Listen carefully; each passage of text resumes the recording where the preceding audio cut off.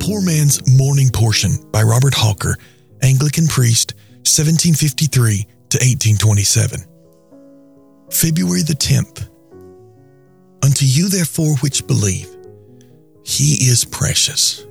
1 Peter chapter 2 and verse number 7. My soul, art thou anxious to know whether thou art a true believer in Jesus? Try it, then, by this mark, which the Holy Ghost hath given by his servant the apostle. Do you believe in Jesus for life and salvation? Yes, truly, if so be, he is precious. Look at him then. Is Jesus precious in his person? Precious in his work? Precious in his offices? Precious in his relations? Precious in his whole character? Do you know him so as to love him, to live to him, to rejoice in him, to cast your whole soul upon him for life and salvation? Do you accept him as the Father's gift, the sent, the sealed, the anointed, the Christ of the Father? Is he so precious that there is nothing in him but what you love, nothing that you would part with? His cross is dear as well as his crown. Afflictions with Jesus sweeter than prosperity without him.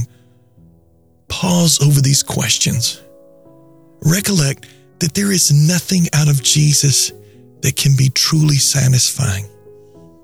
Thy dearest earthly friend, however sweet, hath yet some tinge, some alloy of what is not sweet. But there is no mixture in thy Jesus. All is pure and lovely and transcendently glorious. He is, as one of old described him, a sea of sweetness without a single drop of gall. And now, my soul, what sayest thou concerning Jesus? Is he precious to thee under all these and 1,000 more distinguishing excellencies?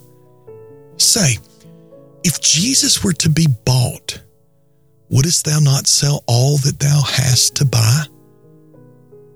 Were he to be sold, wouldest thou not rather lose thy life than part with him? Surely then, he must be precious to thee, and as such thou art a believer. For the apostle has commanded us to say that unto them which believe, he is precious. Take comfort then, my soul. He that is precious now will be so forever. Yes, precious Lord, there is none in heaven or earth I desire besides thee.